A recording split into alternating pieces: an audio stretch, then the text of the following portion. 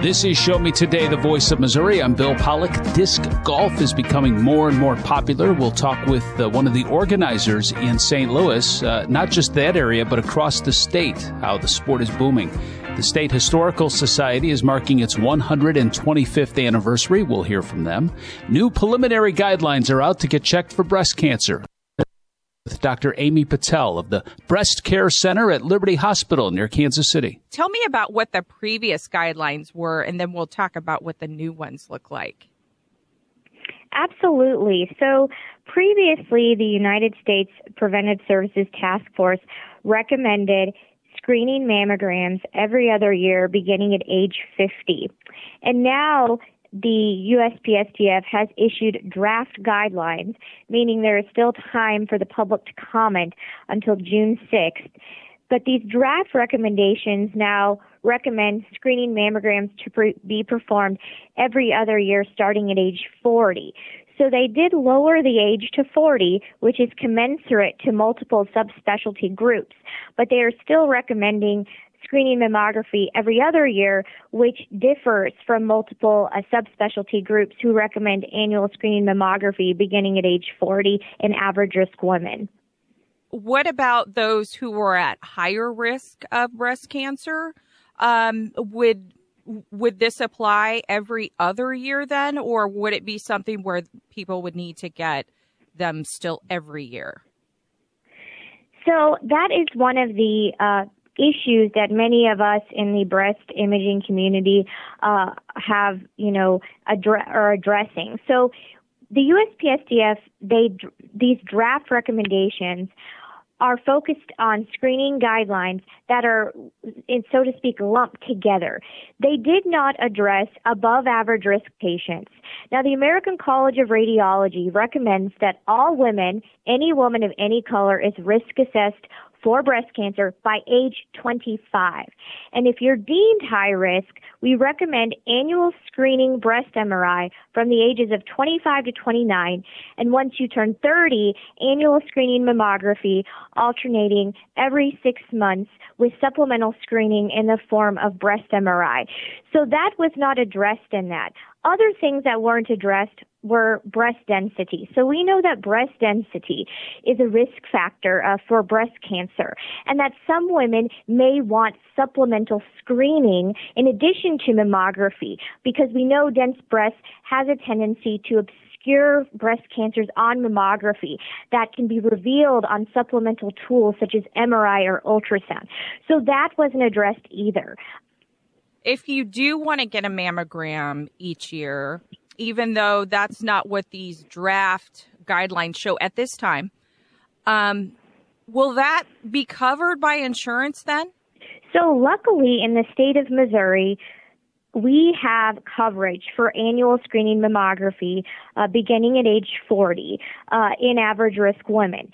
And we have this because we were able to pass legislation in Missouri, particularly in 2018. So that's wonderful. And also, I would say that, most people, even with these USPSTF guidelines, still recommending mammography every other year. Most will be covered.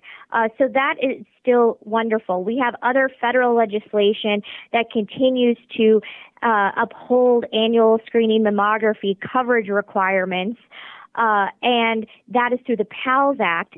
So that is wonderful too. So we have ways around it, but we want to make sure that the USPSTF is on the same page as other subspecialty groups, because there is still so much confusion amongst the public, even amongst primary care providers, about what screening guidelines to recommend to women.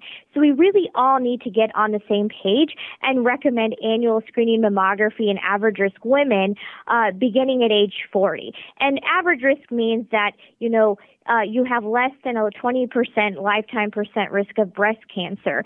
By strict definition, it's actually 1 to 14%.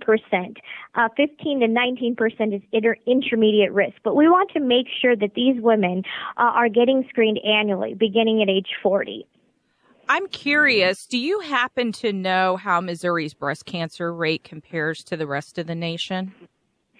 So, We are still trying to make some great headway. We particularly are struggling when it comes to women of color in the state of Missouri. So we know that the incidence of breast cancer, for example, is lower in black women compared to white women in general. But we know that black women are 40% more likely to die of breast cancer than white women. And in the state of Missouri, that's even higher. We're above national average. So, we still have a lot of work to do. But the good news is that we have been able to pass some really critical pieces of breast imaging legislation. One that we were just able to pass, waiting for the governor's signature, that could be tremendous when it comes to saving more lives of all Missouri women. What if a person is born a woman and has a gender transition, or a person is born a man and has a gender transition? How do they go about these guidelines?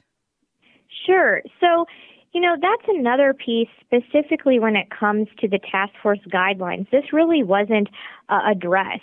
But the American College of Radiology and Society of Breast Imaging, have made it very clear that factors such as sex assigned at birth, hormone use, and surgical histories, they really transgender people at an increased risk for breast cancer. So we have to be cognizant of that. And biological females that transition to male who do not undergo a mastectomy, they remain at their previous risk for breast cancer, and they should be screened as such. So that's really important to remember. And then specifically, males who are transitioning to female that are having exogenous hormonal exposure such as estrogen, there's still research being conducted on that, and that does vary across practice types. But I would say that more and more practices, as the research is revealing itself, are screening these patients who are receiving, high-dose estrogen, who are developing breast tissue, and treating them just like a woman we would treat a woman in terms of their imaging surveillance. Okay. All right. And then, I'm not a doctor, so I'm going to ask a stupid question here, but when it comes to breast density, is there anything that we need to do to take better care of ourselves so that our breasts are not so dense? Or is that just that's just our DNA, is that just how we're built? Yeah, so that's a great question. So a lot of times breast density is something that's really out of our control. Now, specifically after menopause, when our estrogen levels plummet or decrease, a lot of times that dense breast tissue is going to involute to fat. So the breast composition can often change at times. So that's from, a dense composition to a fatty composition, particularly after menopause.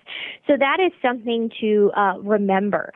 But we're still studying a lot about breast density, and we're finding that, there is, likely a genetic predisposition. There's a lot of wonderful research happening on breast density, particularly at Washington University in St. Louis. Researchers are really looking at this, not just the genetic predisposition, but also where, cancers are developing in this dense breast tissue, which we're often seeing particularly in the upper outer quadrants of the breast. So, specifically the best thing I think women can do is to ask, what is my breast composition? What is my breast density? A lot of times women don't find out about their density until after the fact, after they've had the mammogram. And then they say, oh, I had no idea about my breast density. So it's important for women to take charge of their breast health, as I often say. If you're going in and you're having a mammogram, see what your breast density is. If you are one of those women who have what are called heterogeneously or extremely dense breasts, which is essentially just based on the amount of dense breast tissue that you have that we see on mammography, ask if, does your breast center offer supplemental screening? And a lot of breast centers do. Specifically, for example, at my breast center, we offer what's something called abbreviated breast MRI, which is a truncated version of a full breast MRI that patients can use as a supplemental tool at the time of their screening mammogram. They can then have a breast MRI that's an 11-minute scan to make sure there's nothing else that's hiding in that sea of dense breast tissue that we may not see on mammography. So at this time, the best thing for women to do is to ask. And we are here to help and to educate patients so they can make the best informed decision for themselves. Show me today. My therapist had told me that I needed to go to AA meetings, but I wasn't sure whether I wanted to go because I didn't want to be an alcoholic. That was not what I wanted to grow up and be. I didn't want to go to AA, but I did, and it wasn't what I expected by any means. It was friendly. I could feel it. I could feel the happiness. It's really great. Visit AA.org for more information and download the Meeting Guide app to find a meeting near you. Every day we take steps to keep the people we love safe, but some health risks are easy to miss. Ticks hiding in the yard can spread germs, like the ones that cause Lyme disease. Mice searching for food can spread bacteria that makes us sick. Mosquitoes lay eggs in standing water and can spread West Nile virus and more. Cockroaches are drawn to water in the home, leaving behind allergens that can trigger asthma attacks. Common pests can threaten our health. Learn how to protect your family at pestworld.org. The United States Deputy Sheriff's Association is a national nonprofit and the largest non-governmental provider of services to law enforcement. The USDSA assists city, county, state, and federal agencies with free safety equipment donations and officer survival training, along with cash donations to families of law enforcement officers who perish in the line of duty, a citizen awareness program, and more. For more information on United States Deputy Sheriff's Association, please visit usdeputy.org. Since Missouri's agricultural community joined together to help support the launch of Missouri Farmers Care Drive to Feed Kids in 2017, the drive has generated 11,224,132 meals that have all been donated to Missourians in need. Together, we can get Missouri food products on the plates of hungry Missouri children and their families. Visit mofarmerscare.com/drive to learn more and join the effort. Do you worry about how much someone drinks? Do you feel angry or depressed most of the time? Do you feel neglected or unloved? Do you feel that if the drinker loved you, she or he would stop drinking? If you answered yes to any of these questions, you are not alone. Not everyone trapped by alcohol is an alcoholic. Families and friends are suffering too. Al-Anon and Alateen can help. Call 1-866-200-0223 or visit alanon.org/help. The United States Deputy Sheriff's Association is a national nonprofit and the largest non-governmental provider of services to law enforcement. The USDSA assists city, county, state, and federal agencies with free safety equipment donations and officer survival training, along with cash donations to families of law enforcement officers who perish in the line of duty, college scholarships for the children of law enforcement, a citizen awareness program, and more. For more information on the USDSA and how you can help, visit usdeputy.org. We're back on Show Me Today. Harsher penalties are coming for anyone who carelessly shoots their guns in the air. Missouri lawmakers have passed a bill. It's now called Blair's Law. It's named after an 11-year-old who was killed by a stray bullet in 2011. Marshall Griffin talks to Blair's mother, Michelle Shanahan DeMoss. If you wouldn't mind, tell us a little bit about Blair and about your life with her before this happened. Blair was amazing, bright, happy, beautiful, energetic child. And just we had what we called a normal life, but at the same time, we're, I guess our joke in our family used to say is, that's not normal. And then we'd say, well, but we're doing it, so it's normal. So just a happy, outgoing little girl. If you feel like it, tell us what happened that night. We had been out of town and arrived home to head over to family's house that's on acreage, 19 acres. They were having a get-together with friends, church friends, and it was Blair's cousins, and, she was pretty excited to go over there. They had swimming and, lots of fun things to do, and there was food and fun, and, she got out of the car and beeline to the pool with the girls and her cousins. And then at a point they were doing little smoke I guess you call them smoke bomb little things, but they were dancing on the driveway because they were colored. And there's a short video that has circulated for years. And I tell everybody, if you really look at that video, you can see the girls pushing each other's arms, making sure nobody steps on anything and being really cautious of what they were doing. But at the same time, there was several adults around.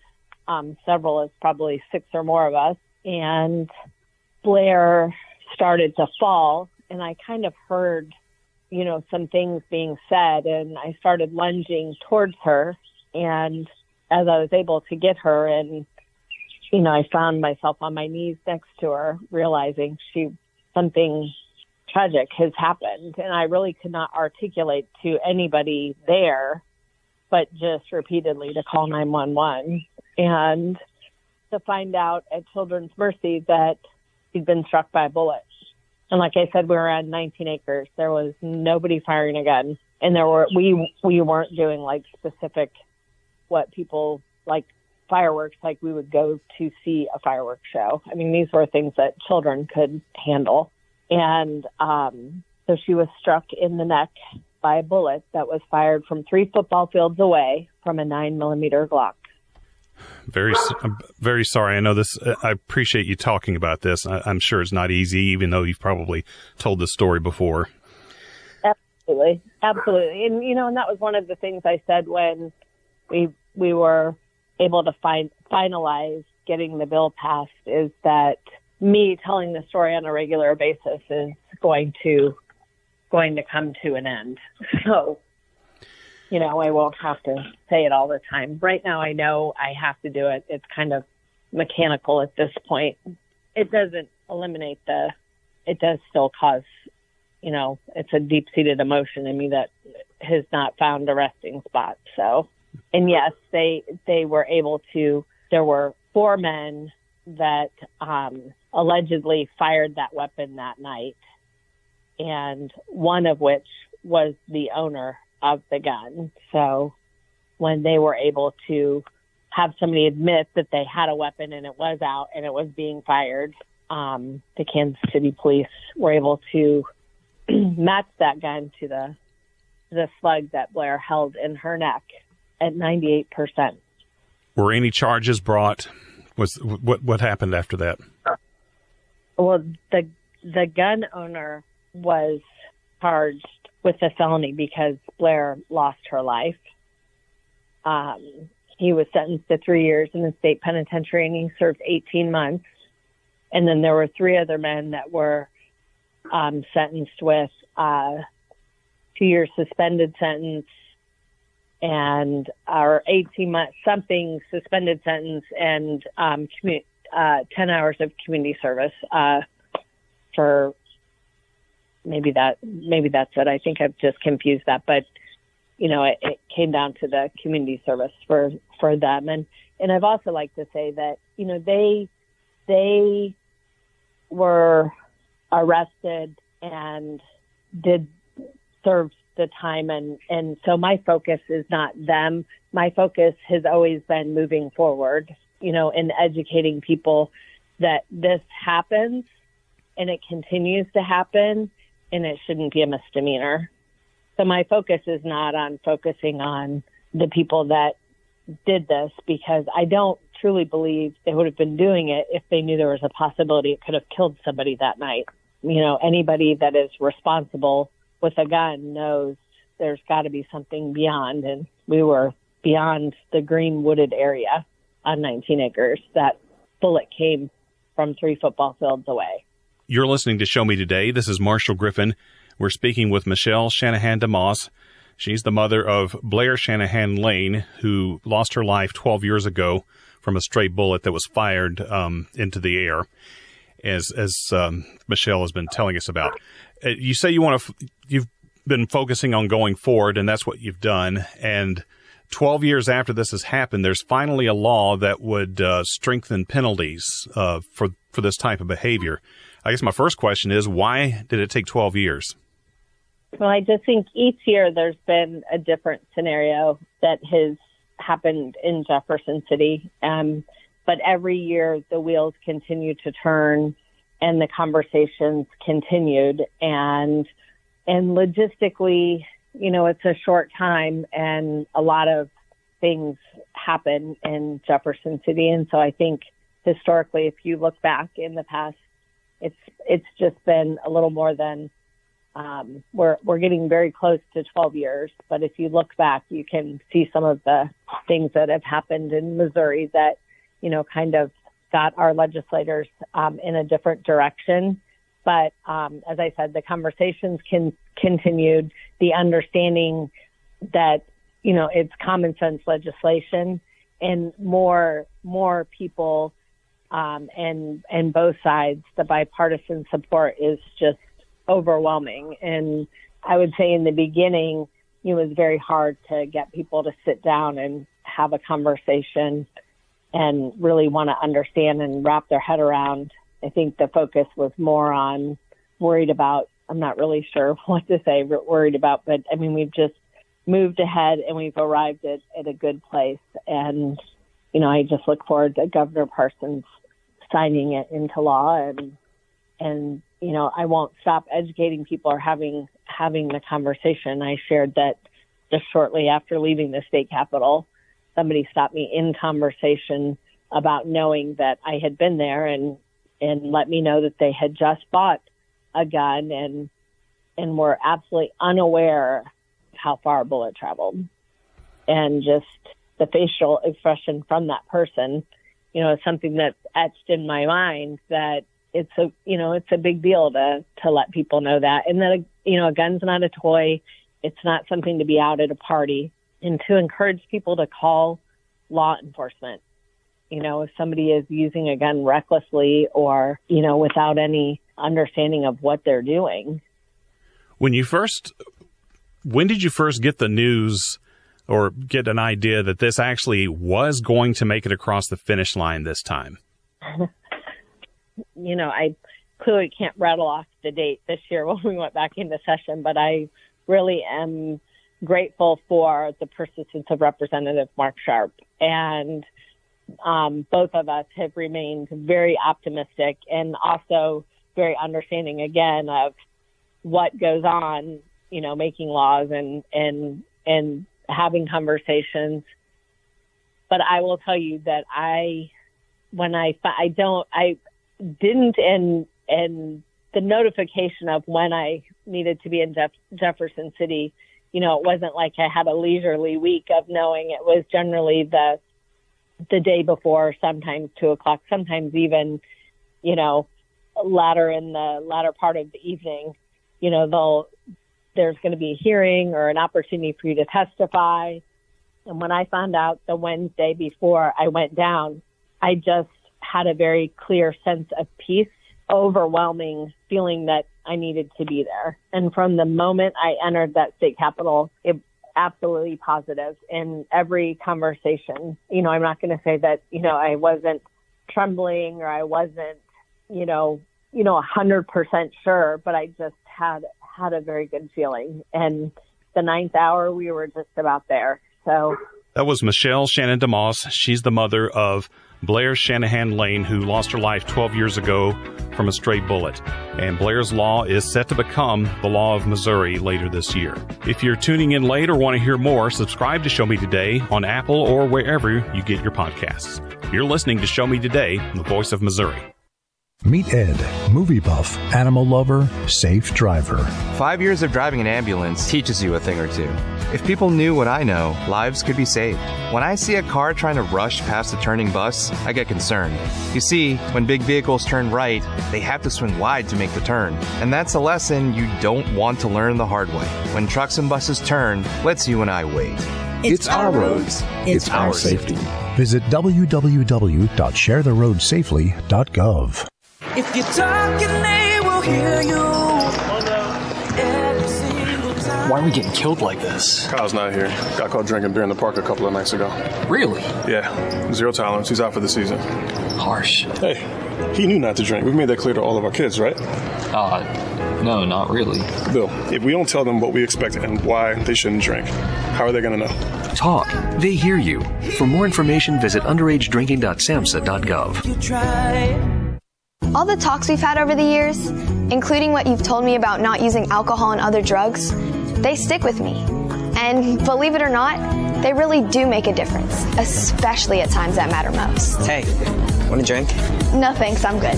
So thank you, Dad, for talking and preparing me for what's ahead. Thank you for talking. For more information about talking with your kids about underage use of alcohol and other drugs, visit underagedrinking.samhsa.gov. Hi, it's Tori DeVito. In every family, small conversations can make a big impact, like when my dad shared his experiences as an alcoholic. Your honesty about that part of your life gave me a sense of integrity that I wanted to uphold in my own life. I wanted you to know from someone who's been in recovery more than 30 years now that hard work is what creates success, not alcohol or other drugs. I said it a lot, and I'm glad you took it to heart. Talk. They hear you. For more information, visit underagedrinking.samhsa.gov. When it comes to vaping, the truth can get clouded. So let's make it clear. Vaping is not safe for kids, teens, or young adults. It's just not. Because vaping can put microscopic particles into your lungs. And dangerous things like metals and volatile organic compounds into your body. And nicotine, the same highly addictive substance found in regular cigarettes. Nicotine can harm a person's brain development through their mid-20s, affecting learning, memory, attention, and impulse control, and priming the brain for other addictions. Vaping products also come in kid-friendly flavors that can make them appealing to youth. And many kids also use other drugs, like marijuana, in vaping devices. With appealing flavors, high nicotine levels, and lots of promotion on social media, many kids think vaping is harmless, but it's not. So talk to your kids about the risks of vaping, because when you talk, they hear you. For more information, visit underagedrinking.samhsa.gov. Email from school about the incident today. Scary. Tell me about it. Did you have any idea that was going on? None. I mean, you saw Derek at the game last night, too. Did you have a clue? No, but teachers like me, parents, we don't always know as much as you guys do. Kids hear first about what's going on with other kids. Half the time, it's rumors. It can be hard to tell sometimes, but if you're ever concerned about a friend who's having trouble with alcohol, prescription drugs, bullying, violence, anything, you need to tell an adult. Mom or me, a teacher, coach, school counselor, someone you know and trust. Dad, no kid is gonna tell an adult about that kind of stuff. I get it, but if we don't know, we can't help. Speaking up about a problem, that's what helping a friend is all about. For more information, visit underagedrinking.samhsa.gov. Thank you for listening to Show Me Today. I'm Bill Pollock. The State Historical Society is marking its 125th year of service. Ashley Bird talks to Gary Kramer, the executive director. The State Historical Society's founding in 1898, May 26th, 1898 to be precise. And the organization was founded by the Missouri Press Association originally as a way of preserving Missouri newspapers. Newspapers are sometimes referred to as the first draft of history.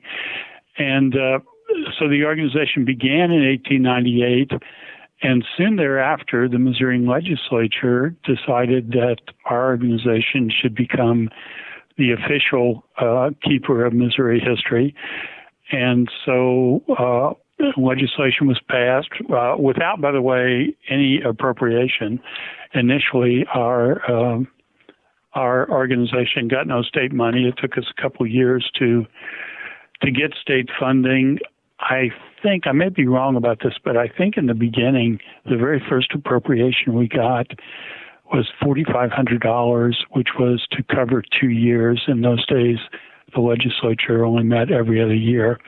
So we began with a very minimal operation, and we began in the basement of what is now Jesse Hall, then called Academic Hall. And we stayed there for more than a decade and a half. The story of our move is kind of an interesting one. The legislature had been unwilling to support a library funding for a library for the University of Missouri in the early years of the 20th century. The university kept trying, the legislature kept declining to fund a library. In February of 1911, the Capitol fire occurred in Jefferson City. The Capitol burned, and convicts were sent into the burning building to retrieve historical documents. And those documents were loaded on freight cars and hauled to Columbia by train and stored in the basement of Jesse Hall, because that was where the State Historical Society was headquartered. So the next legislative session after the fire, the legislature, somewhat embarrassed, I think, by the inadequacy of the facility to keep these important historical records, voted to build a new library for the University of Missouri and also for the State Historical Society that would become ultimately what is now Ellis Library, the main library on the campus of the University of Missouri. Gary, let's take a great leap forward 120-something years later, and you are in a new facility, a history center, an interactive type center as well. Not only the legislature, but clearly you've got support from other areas. And how has it remained successful enough to grow into a center near campus or on campus?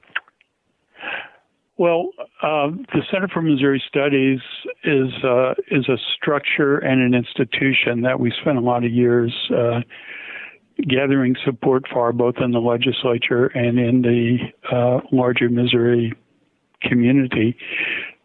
We are not only state supported, but we're also a 501c3 tax exempt entity. So we are membership based. We have a rather large membership. And for the last 10 years, really starting aggressively in about 2008, we began to advocate in the General Assembly for support for a new building, and we also began a fundraising campaign.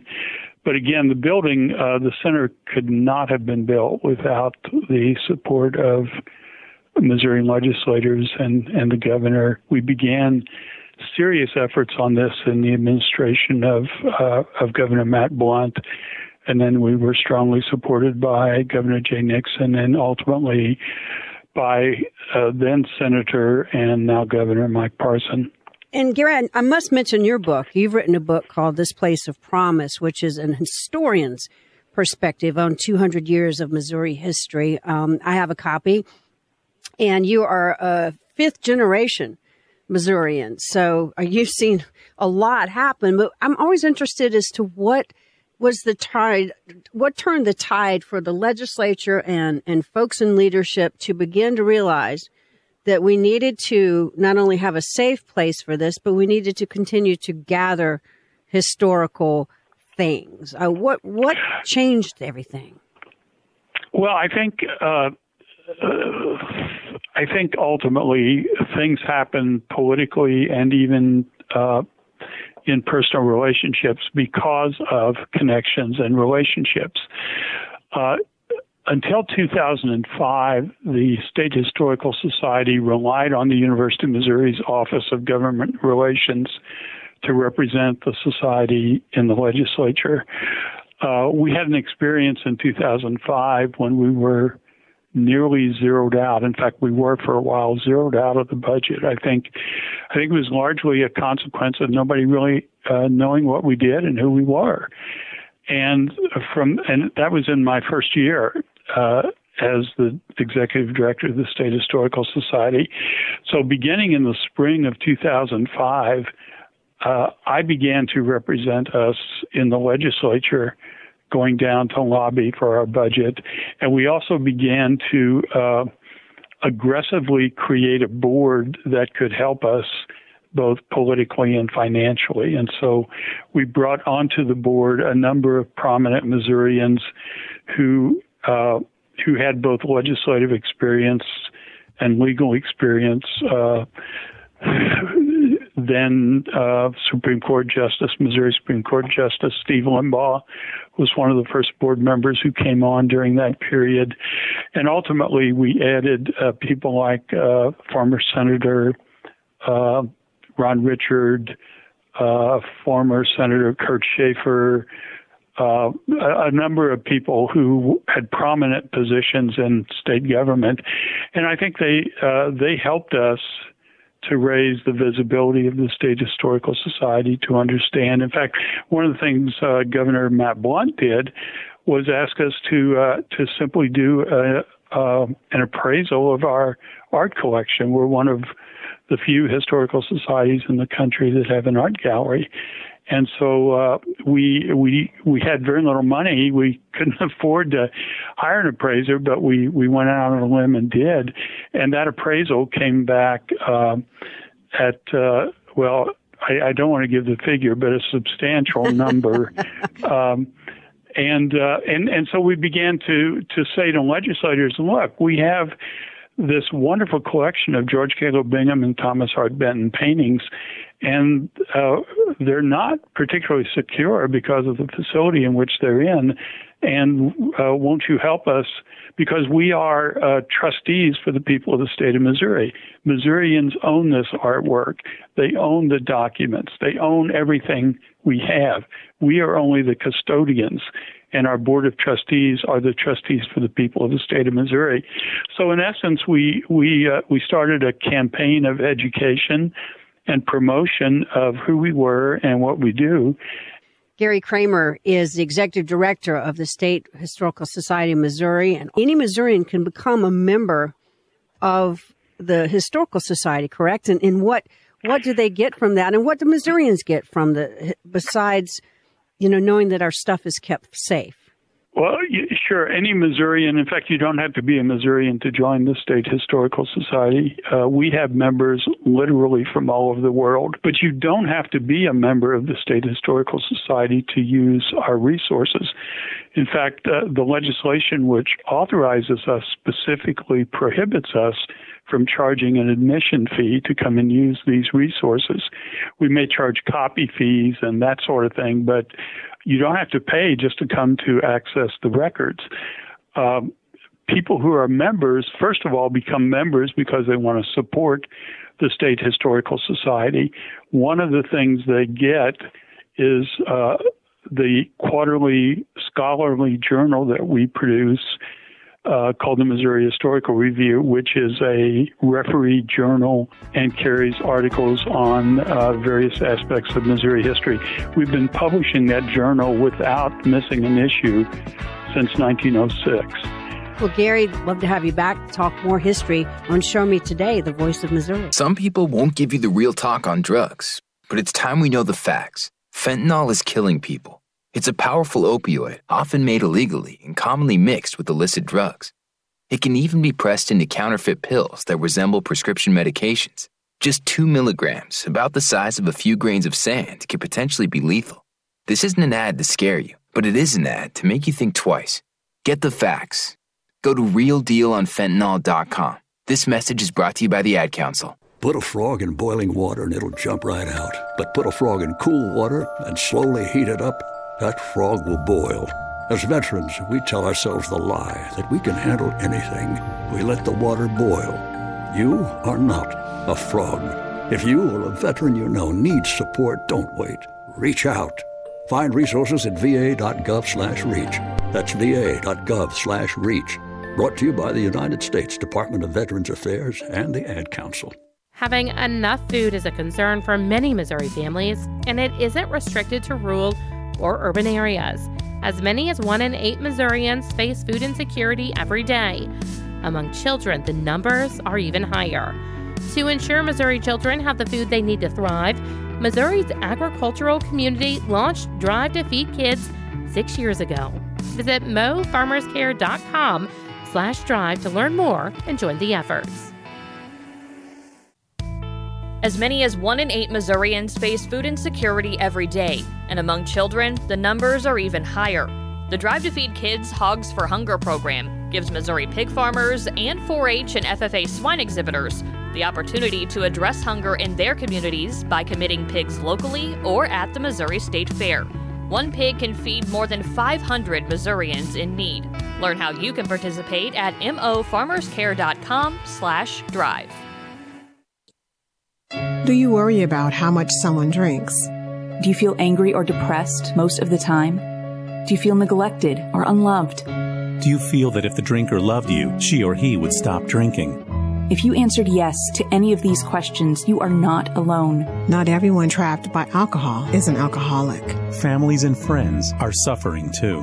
Al-Anon and Alateen can help. Call 1-866-200-0223 or visit alanon.org/help. The United States Deputy Sheriff's Association is a national nonprofit and the largest non-governmental provider of services to law enforcement. The USDSA assists city, county, state, and federal agencies with free safety equipment donations and officer survival training, along with cash donations to families of law enforcement officers who perish in the line of duty, college scholarships for the children of law enforcement, a citizen awareness program, and more. For more information on the USDSA and how you can help, visit usdeputy.org.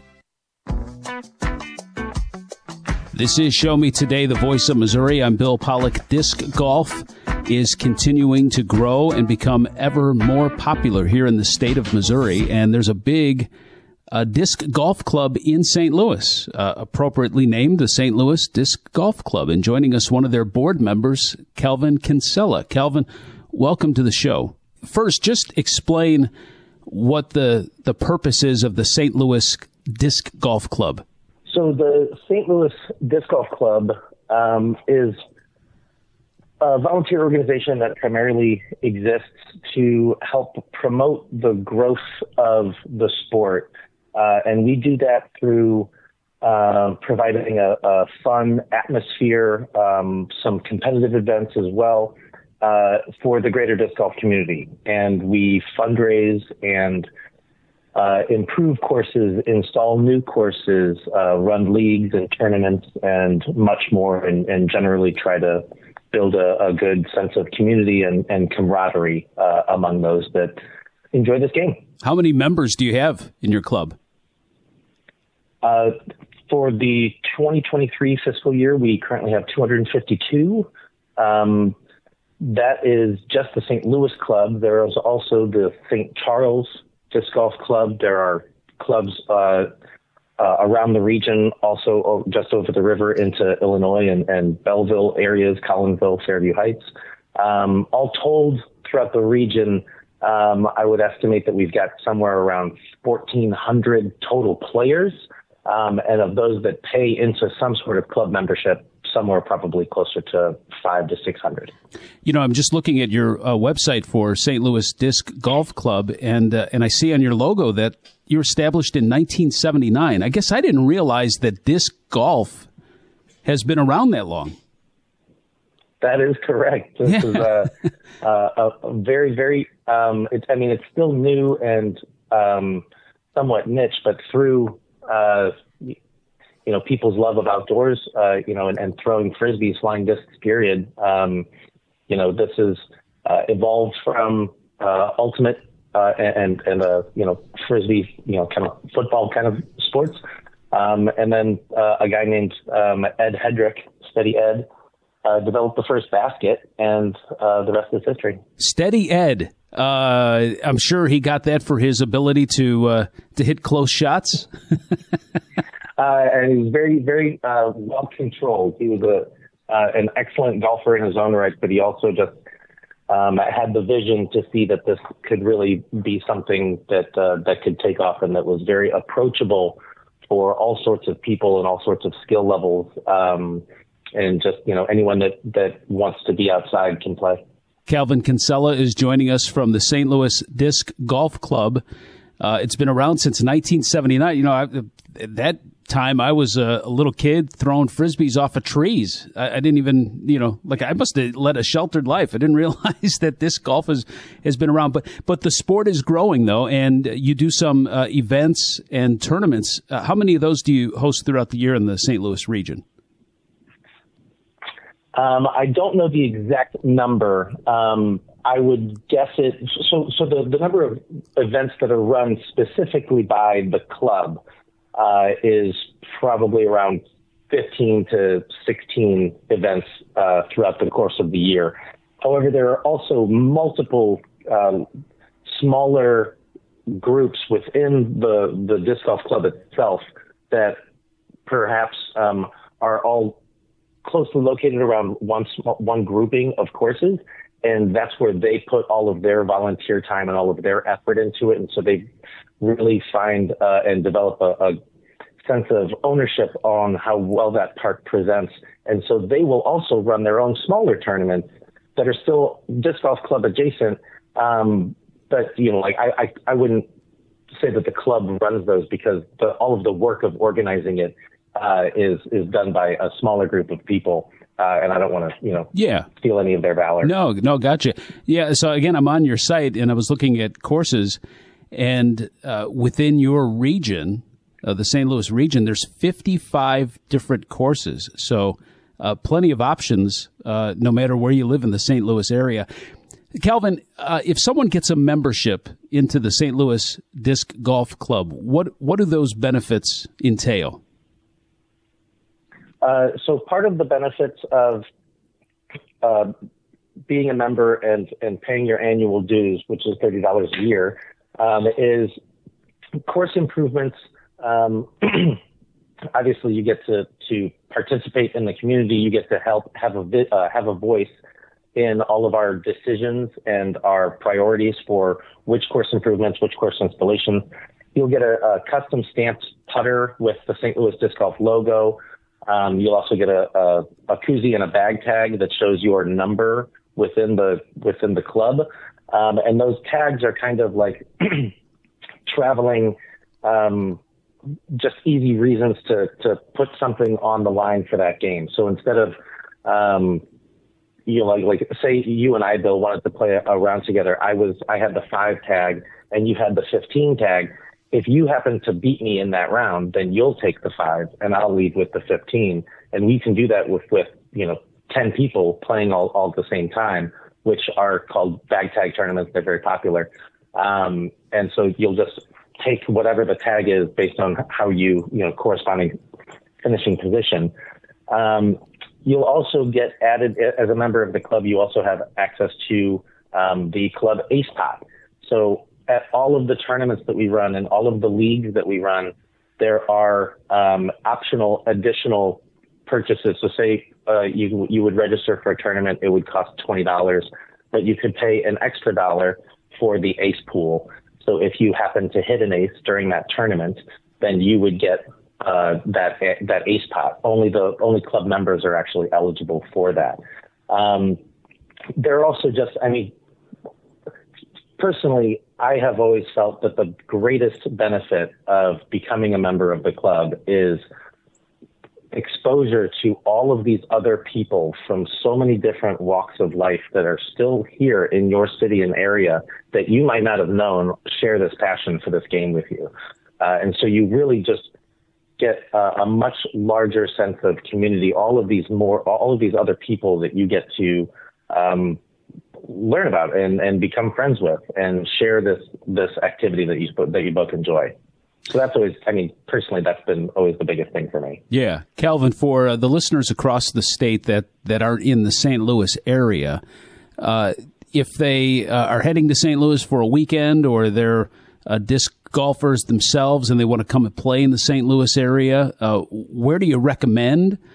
Any cool places that you say, well, listen, if you're going to try it the first time, you need to go here. This is the best one. This is like the Belle Reve of disc golf. If I were just coming through town, an oldie, but a favorite of mine has always been Endicott Park, which is up off of St. Charles Rock Road up near the airport. Yeah. There's another course that's right down the road from there that's a bit longer and more of a professional caliber that's called Carrollton. And then obviously, the Jefferson Barracks Park down in South St. Louis. There's the original course, which is wonderful, beautiful, large oak mature trees, large fairways. And then there's a entirely separate 18-hole course on the other side of that parking lot, which is called the Bunker, which is much more challenging very, very long, tight lines through the woods. It's very demanding. But if that's your jam, then I cannot possibly recommend it more. Thank you, Calvin, for joining us. Sounds like it's growing. It is indeed, Bill. Thank you so much for the time, and I hope to see a number of new faces out on the courses. This is Show Me Today, the voice of Missouri. Show me today.